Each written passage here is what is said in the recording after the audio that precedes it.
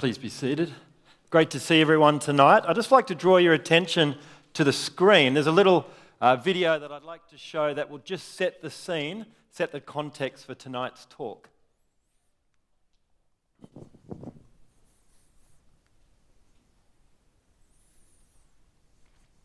While my time in America isn't directly relevant, I think it gives me an extra layer of experience to draw on. Absolutely, that's very impressive. I hope I'm not blowing my own trumpet too much here. If I had a trumpet this good, I'd be blowing it non-stop. Look, I think we're done here, so... obviously, I can't say anything official right now, but you should expect a phone call. Thank you. I just find it so difficult to boast on my CV. It's just that, as a Christian, Oh. What? You're a... Christian. Yeah, okay. Is that a... No, not at all. You don't seem to mention it anywhere here. Well, why would I? No, fair point. I'm not planning to run your polymer factory along biblical lines. Oh, no. Could you just give me a second, please? Denise, may I borrow you for a second? I'm just interviewing Patricia Hughes here. Oh, Patricia, how wonderful to meet you. Do you know, we're all so excited that you've applied for this role. It's really very flattering when somebody of your caliber... Oh. Yeah. OK. There's a problem with me being a Christian, isn't there? Absolutely not, legally speaking. But you both seem uncomfortable for some reason. Do you think that it makes me untrustworthy? No. Incompetent? Mm-mm. A bit weird? I see. Well, in that case, I'll just withdraw my application. Oh, now. It's funny, isn't it? It's been perfectly normal to be a Christian in this country for the last 1,500 years or so. But now, well... Really sorry about this. It's fine. I forgive you.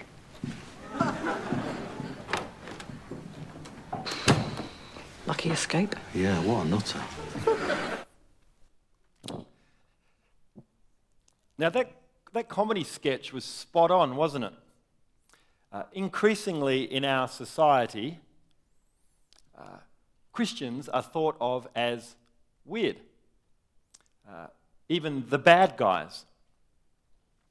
And as a result, we are tempted to be ashamed to identify ourselves as Christians. She wasn't, but we can be. Have you ever been in that situation where you have been ashamed to identify yourself as a Christian? Let me tell you an occasion when that happened to me. Back at university, I was part of the University Football Club. That's me, age 19. The University Football Club was not an easy environment to be a Christian. These guys were party animals, right? They drank more beer than water. If you looked up party hard in the dictionary, you'd see a picture of this team. Their favourite swear word was Jesus Christ, and they used it a lot. And the only exposure that they had to Christian things was the chapels that they were forced to go to at school, where the chaplain never opened the Bible, and the exposure to Jesus in the Jesus movies that we watched during religious education, because that's what we did. And the Jesus that you saw in these Jesus movies, Jesus pretty much looked like a Miss Universe contestant, right? Wearing a dress, sash around the waist, matching sandals, soft skin. Looked like the kind of guy who would get sand kicked in his face down the beach, then run home and cry to mum. Now, the guys in my football team were not interested in a guy that their mum could beat up. Now, I was the only Christian in the footy club, and it was a difficult environment to be a Christian. The cartoonist for the West Australian, he did a cartoon of each of our players in our team. And this is a picture of me. Don't worry about the moustache, that's another story. But this is how the team thought of me. Dog collar and halo, because I was a Christian. They thought I was a bit of a prude. I'd saved myself for my wife, all that kind of stuff. Now, one of the annual events at the club, what was called the Triple P Night, where they would get blind drunk, they would eat pies, and they would have sinful entertainment. Not a classy night. But there was a lot of peer pressure to go to these social events because if you wanted to be part of the team, you had to do what the team did, right? My teammates asked me, "Are you going to the Triple P night?" I said, "No, I'm not going." They said, "Why?" Now here was my opportunity. Here was my opportunity to stand up for Christ, right? To say, the only Triple P night that Jesus wants me to go to is a prayer, praise, and preaching night, right? But I didn't take that opportunity. What I said was, I can't go because it's my grandma's birthday dinner or something lame like that, right? At that moment, I was ashamed to identify myself as a Christian. But not the Apostle Paul. Not the Apostle Paul. We've just heard. The Apostle Paul says, "I am not ashamed of the gospel." No way. I am not ashamed of it. Why? Because it is the power of God that brings salvation to everyone who believes. What did Paul grasp about the gospel that I didn't? We're going to have a look at that this evening. Now, we're in a series in Paul's letter to the Romans, which has been described as the most important letter ever written. And it comes with a warning. If you take this letter seriously, it will irreversibly change the way you think about life. This letter has irreversibly changed the lives of some of our greatest leaders in Christian history. Augustine, this is really annoying. Martin Luther, John Calvin,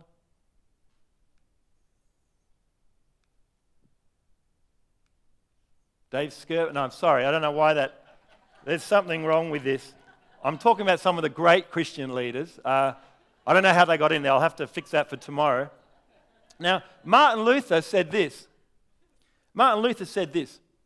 This epistle is really the chief part of the New Testament and the very purest gospel, and is worthy not only that every Christian should know it word for word by heart, but occupy himself with it every day as the daily bread of the soul.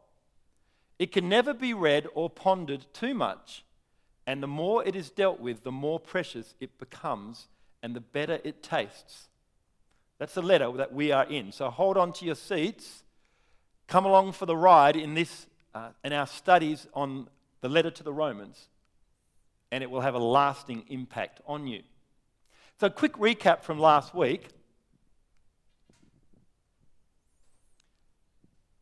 Paul, a servant of Christ Jesus, is actually the word is slave. He considers himself a slave, called to be an apostle, one who is sent, set apart for the gospel of God. Now, the word gospel in the first century was not a religious word. It was a word, as we learnt last week, that means momentous news. News that affected the life of every person. In ancient times, when important events occurred in the empire, like a new Caesar coming to power, or the army had won a great victory, then the momentous news, the gospel, would be sent to the ends of the empire because it affected the lives of every citizen of the empire.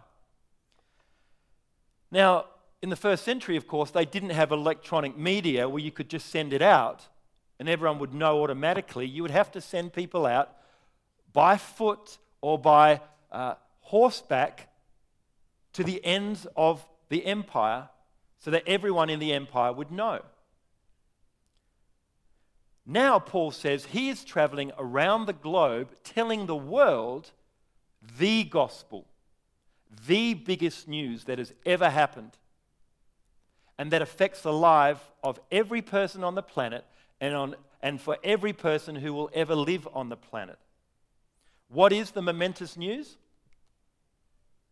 The kingdom of God has arrived.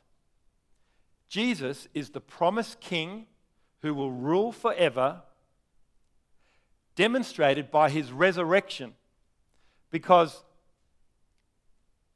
only a king who has defeated death can rule forever. And God has opened his kingdom to sinners like you and me. That is the momentous news. And the gospel is an announcement with an inbuilt summons. You see, if Jesus is the king who reigns forever, then you need to shift your allegiance to him. And you need to live very differently from how you were living before you knew that Jesus was King of Kings. And that's what Paul means when he says that his aim is to bring about the obedience of faith. He's saying that responding to the gospel in faith is an act of obedience to God. Later in the letter in chapter 10, he says that unbelievers are those who do not obey the gospel. Not believing the gospel is an act of disobedience to God. He says in verse 14, this is from the ESV, I am under obligation both to Greeks and the word is barbarians. The NIV says non-Greeks. The word is barbarians. Barbarian was a word of mockery, which was used by the cultured Greeks to describe the way that uncouth foreigners sounded to their ears, right? They would talk and the Greeks would say, I can't understand you. Ba, ba, ba, ba, ba. What are you saying? And so they were called barbarians. So Paul is saying, I'm under obligation to the cultured, to the non-cultured, to the wise, to the foolish. I'm under obligation to everyone on the planet to tell them the gospel. Now, under obligation refers to a debtor's relationship to their creditor, right? If you owe someone a lot of money, if you're severely in debt, then your life no longer really belongs to you, does it? It belongs to your creditor. You can't spend money however you want to spend it. The creditor has first and final say in how you spend your money. So Paul thought of himself as a debtor to those who had not heard about Jesus. Now, but why did he owe them? Because he knew that he was no more deserving of salvation than they were. And this placed him under obligation to King Jesus. Paul had a bright future. He had a great education. He had great connections. He was on the way up. But his future no longer belonged to him. Every spare resource of his, every ounce of energy, every moment of time belonged to his creditor, Jesus Christ, King Jesus. And every person who has received the gospel is under this same debt of obligation. A pastor in the States, David Platt, he says this, every saved person this side of heaven owes the gospel to every lost person this side of hell. It's a powerful statement. We are under obligation. But even though we know we ought to preach the gospel, the fear of shame can make us less than eager to do it, right? And without doubt, Paul knew the temptation of holding back from preaching the gospel. Paul found in his travels, he went all around the world, he found in his travels that the news of King Jesus crucified was considered by the eyes of the world to be weak, to be offensive, to be foolish, to be contemptible, to be pitiable. Are you saying that I need to give my life to a guy who died pathetically on a cross? No thanks. No, we're telling you you've got to give your life to a guy who died on the cross and then rose again. The gospel is offensive to people, and you would have experienced that in your life, the gospel is offensive to people because it says you have a great need that you cannot meet yourself. People don't like to hear that.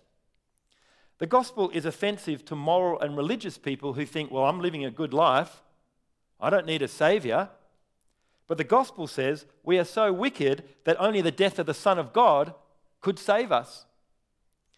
The gospel offends those who think they can find their own way to God, like an Oprah Winfrey type religion. You can just find your way to God any way you want. But the gospel says you've got to find your way to God through Jesus Christ. The gospel is offensive to those who are obsessed with self-worship. The gospel says every person must worship King Jesus first. And preaching the gospel had been a real source of suffering for Paul. In 2 Corinthians 11, Paul says that he received 5 times 40 lashes minus 1. I'm not sure why they described it that way. They could have just said 39, but the way they say it is 40 lashes minus 1. Now just imagine getting the 40 lashes minus 1. How much pain you would go through. He got it just because he spoke the gospel. So you imagine getting 39 lashes and then thinking, well, if I'm just quiet, I won't get whipped again. It'd be a real temptation. But he doesn't shut up about Jesus, and he gets 39 lashes again, and he gets it 5 times. He's beaten with rods 3 times. He's pelted with stones. He is shipwrecked 3 times. He spends a night in the open sea. He's bitten by a poisonous snake. He's imprisoned. And then ultimately, he is executed. And tradition tells us that he is beheaded in Rome. But Paul is not ashamed of the gospel. He's not ashamed. I couldn't stand up and say why I didn't want to go to the Triple P night, but yet he goes through all that. He says, I'm not ashamed of the gospel because it is the power of God that brings salvation to everyone who believes. Now, the word Paul uses for power here, it's a Greek word, and the word is dunamis. Can anyone think of an English word that might use this word as a root to mean something powerful? Dynamite. Well done. It is dynamite. Now, did Paul have in mind dynamite when he wrote this letter? No, because dynamite hadn't yet been invented. But there's a reason why the inventors of dynamite used dunamis as their root word, because dunamis means power. The gospel is powerful like dynamite is powerful. But while dynamite powerfully blows things up and destroys things, the gospel saves.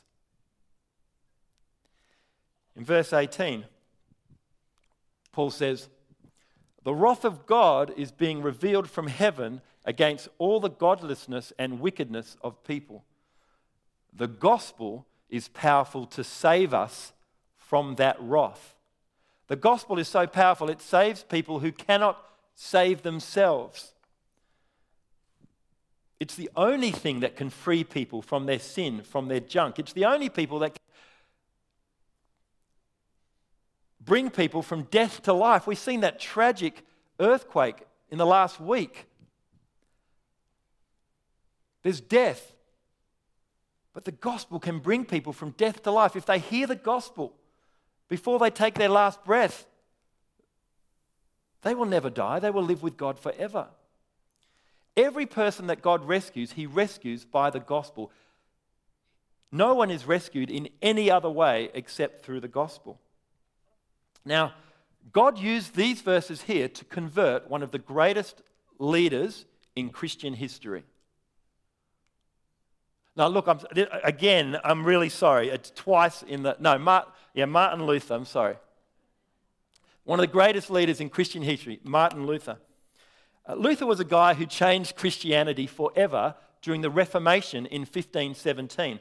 Now, we did a series of sermons on this in 2017 to commemorate the 500th anniversary. And so if you don't know about the Reformation, why don't you look those sermons up? It's a really important part of your history, your heritage. But Martin Luther began his career by studying law, but his soul was troubled because he knew that one day he would face God in judgment. So he left university and he entered theological college to try and sort out his soul. And in his studies, he came across chapter 1, verse 17. For in the gospel, the righteousness of God is revealed. Now, the righteousness of God can refer to God's standard of righteousness that he demands of every person and that which no one can meet. And Luther hated that phrase because he'd been taught by the academics of the day that that's what it meant in this context, that the gospel reveals God's righteous standards which we can't meet. It terrified him because he knew that he was an unrighteous sinner who fell far short of God's standards and that one day he'd be punished. And this is what he said. He said, I did not love God, no, I hated God.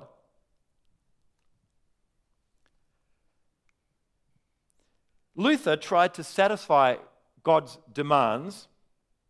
He tried to satisfy God's demands for righteousness by doing what Catholics call penance, which is not in the scriptures, but it's doing things to try and work off your sins. And so what he did is he whipped himself until he bled.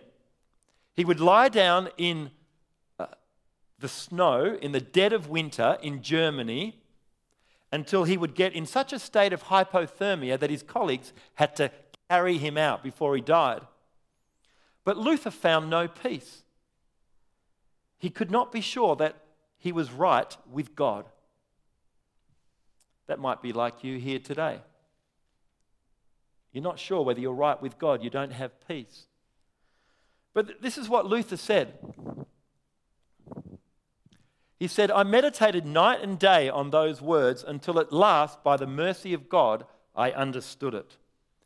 For in the gospel, a righteousness from God is revealed, a righteousness that is by faith from first to last, just as it is written, he who is righteous by faith shall live.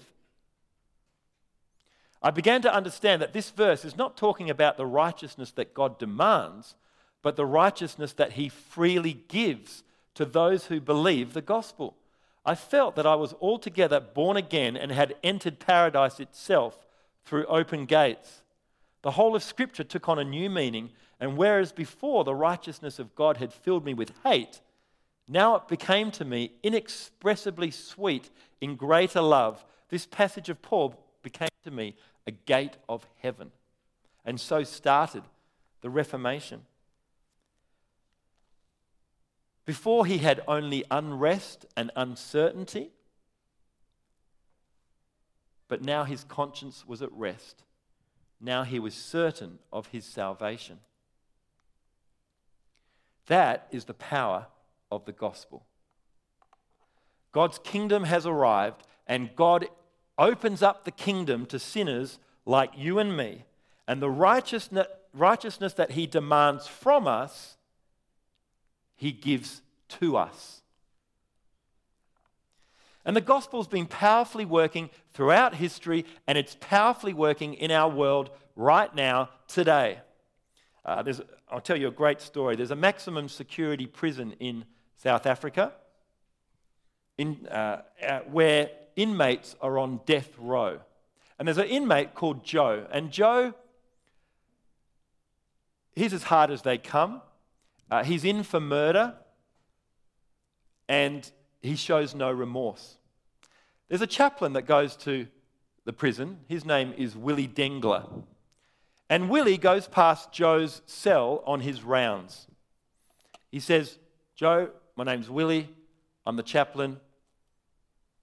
I've got a Bible for you. Okay, I'll just leave it here. And why don't you have a read for it, and I'll come back this time next week, just see how you went. So Willie goes back, he prays for Joe every day, and he comes back same time next week. And he's surprised when he gets there that Joe is sitting on his bed waiting for him. He says, "Joe, how'd you go with the Bible?" Joe lifts up his Bible and it's torn to shreds from first 3/4 of it, completely torn to shreds. He says, "Joe, what happened to your Bible?" Joe says, "I smoked it." Willie said, "What?" He said, "Yeah, I smoked it. I didn't have any paper for cigarettes, so I smoked the pages of the Bible." He said, "I started at the beginning and I smoked all the way until I got to the gospel. And then it smoked me." Willie said, "What?" He said, "Yeah, I believed on the spot."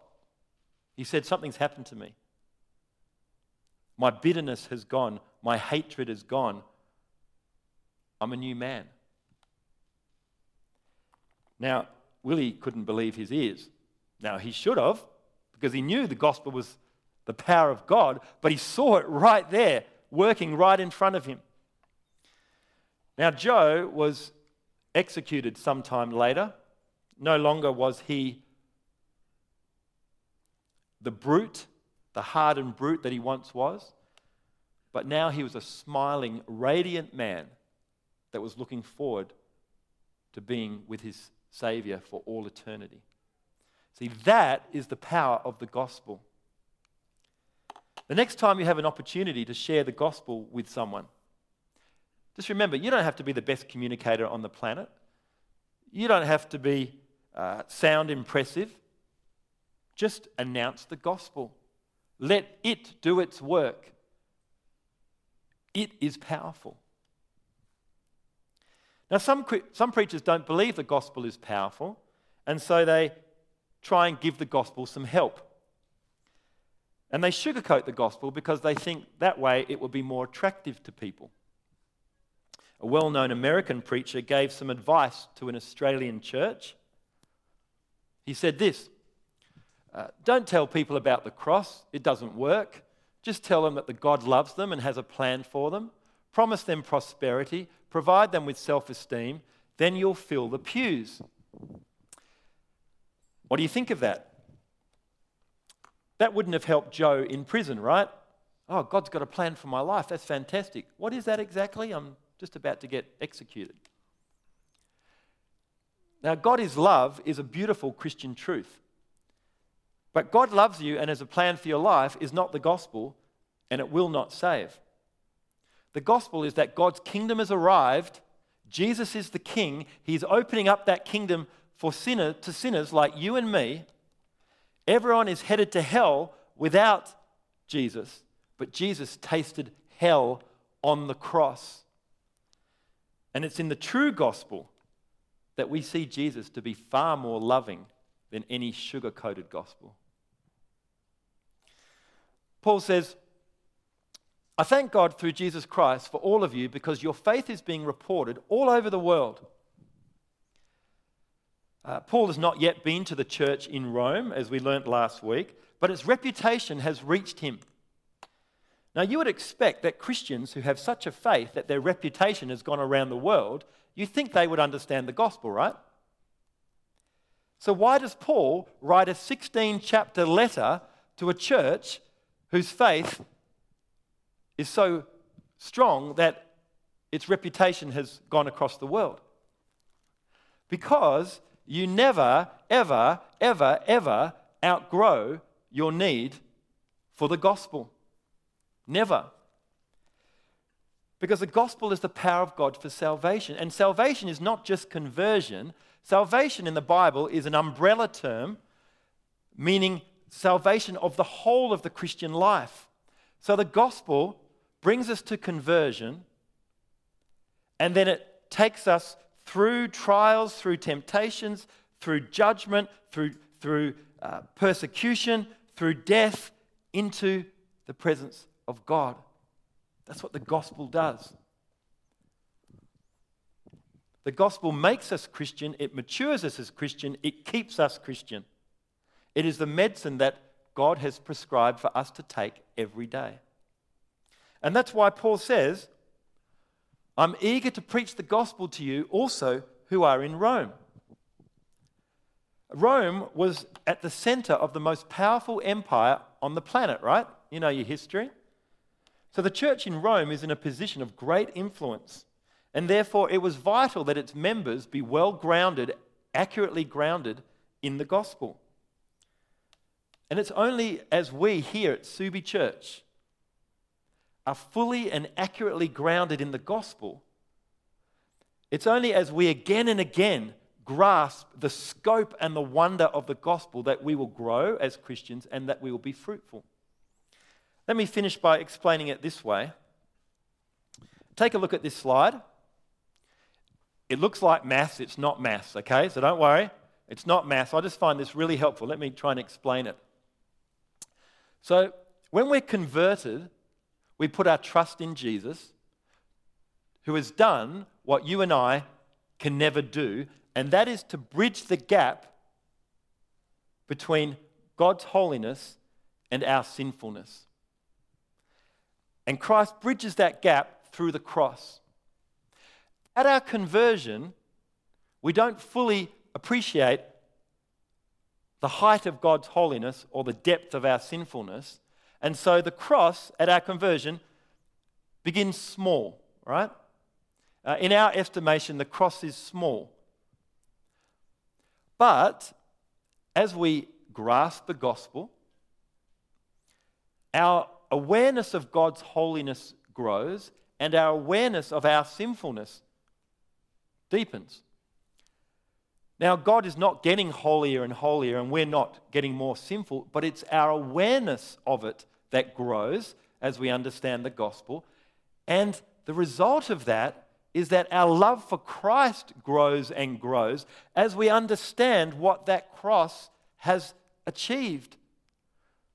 Because we realize that the cross, we realize as God is getting holy, as our awareness of God's holiness grows and our awareness of our sinfulness grows, the cross has to get bigger to fill that gap. The cross looms larger and it becomes more central in our lives. And we grow as Christians, we become more mature. Also, when we don't have a growing understanding of the gospel, see, Christianity without a growing understanding, when we don't grow in our understanding of the gospel, the cross remains small and it doesn't get any bigger. And we try then and fill the gap which the cross fills, we try and fill it with other things, right? So we fill it with our performance. We say, so for example, religion, we say, well, if I just do these religious rituals, then God will be pleased with me. Moralism, if I just live a moral life, God will be pleased with me. Self-justification, here are the good things I've done, I'm okay with God.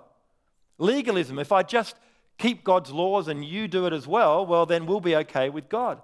Pride, well, I'm doing pretty well, I'm better than that guy, I'm not as bad as that guy. And so we try and fill the gap which the cross fills. And not having a growing understanding of Christ's work on the cross can lead us to buckle under the weight of our own sin. Because if the cross is not filling that gap, then we buckle under the weight of our own sinfulness. It can result in guilt, fear, shame, insecurity, despair. And that's why it's vital that we're fully and we are accurately grounded in the gospel and that we again and again grasp the wonder and the scope of the gospel. And that's why, verse 9, Paul says, I'm done with that. Can you go to the next slide, please? God, whom I serve in my spirit in preaching the gospel of his Son. The human spirit is the deepest part, the deepest aspect of a person, is your spirit. It's actually, we get to Romans 8, Paul tells us it's the aspect of us which relates directly to God. Our spirit cries out to God's spirit. It's the deepest dimension of a person. It's what separates us from the other animals. It's not actually a soul, our soul, it's our spirit that makes us distinctive. And it's the deepest dimension of Paul's person is engaged in the service of the gospel because he knows the gospel is the power of God. How about you? Will you give the deepest dimension of your person to serving the gospel? And what will that look like in your life? What will that look like in 2023? Amen. Let's pray. Father in heaven, we thank you for your word, your gospel, which is so powerful. I pray, Lord, for those who are here this evening. If you're here this evening and you've never put your trust in the Lord Jesus, you're not confident that your sins are paid for by the Lord Jesus, then can I offer you right now an opportunity to put your trust in Jesus. Jesus, who has paid for your sins on the cross. The gospel is powerful. If you believe in this gospel, you trust in Jesus and you submit to Jesus the King, then your sins are forgiven and you are saved. I'm going to give you an opportunity to do that right now. You might want to pray in the quietness of your own heart. Dear God, I understand that I fall short of your righteous requirements. I'm sorry. Thank you for sending Jesus to die for me. I submit to him as my King. I choose to live for him from this day on. Amen. If you've prayed that prayer, I just want to, please let us know on your Connect card. Please come and see me, see one of the leaders. We'd love to help you in the next phase of your life. For those of us who are here tonight who already are Christian, Paul has told us it is so vital that we are fully and accurately grounded in the gospel, that we again and again grasp the wonder and the scope of the gospel.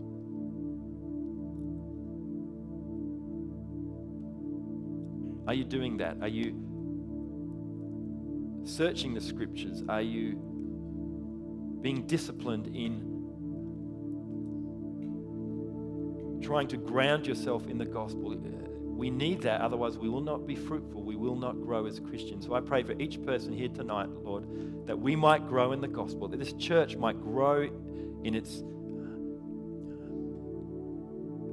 grounding in the gospel, that we might again and again grasp the wonder and scope of the gospel. And as we do that as a church, we would see the power of the gospel work amongst us individually and as a church in our community. So I pray this in Jesus' name. Amen.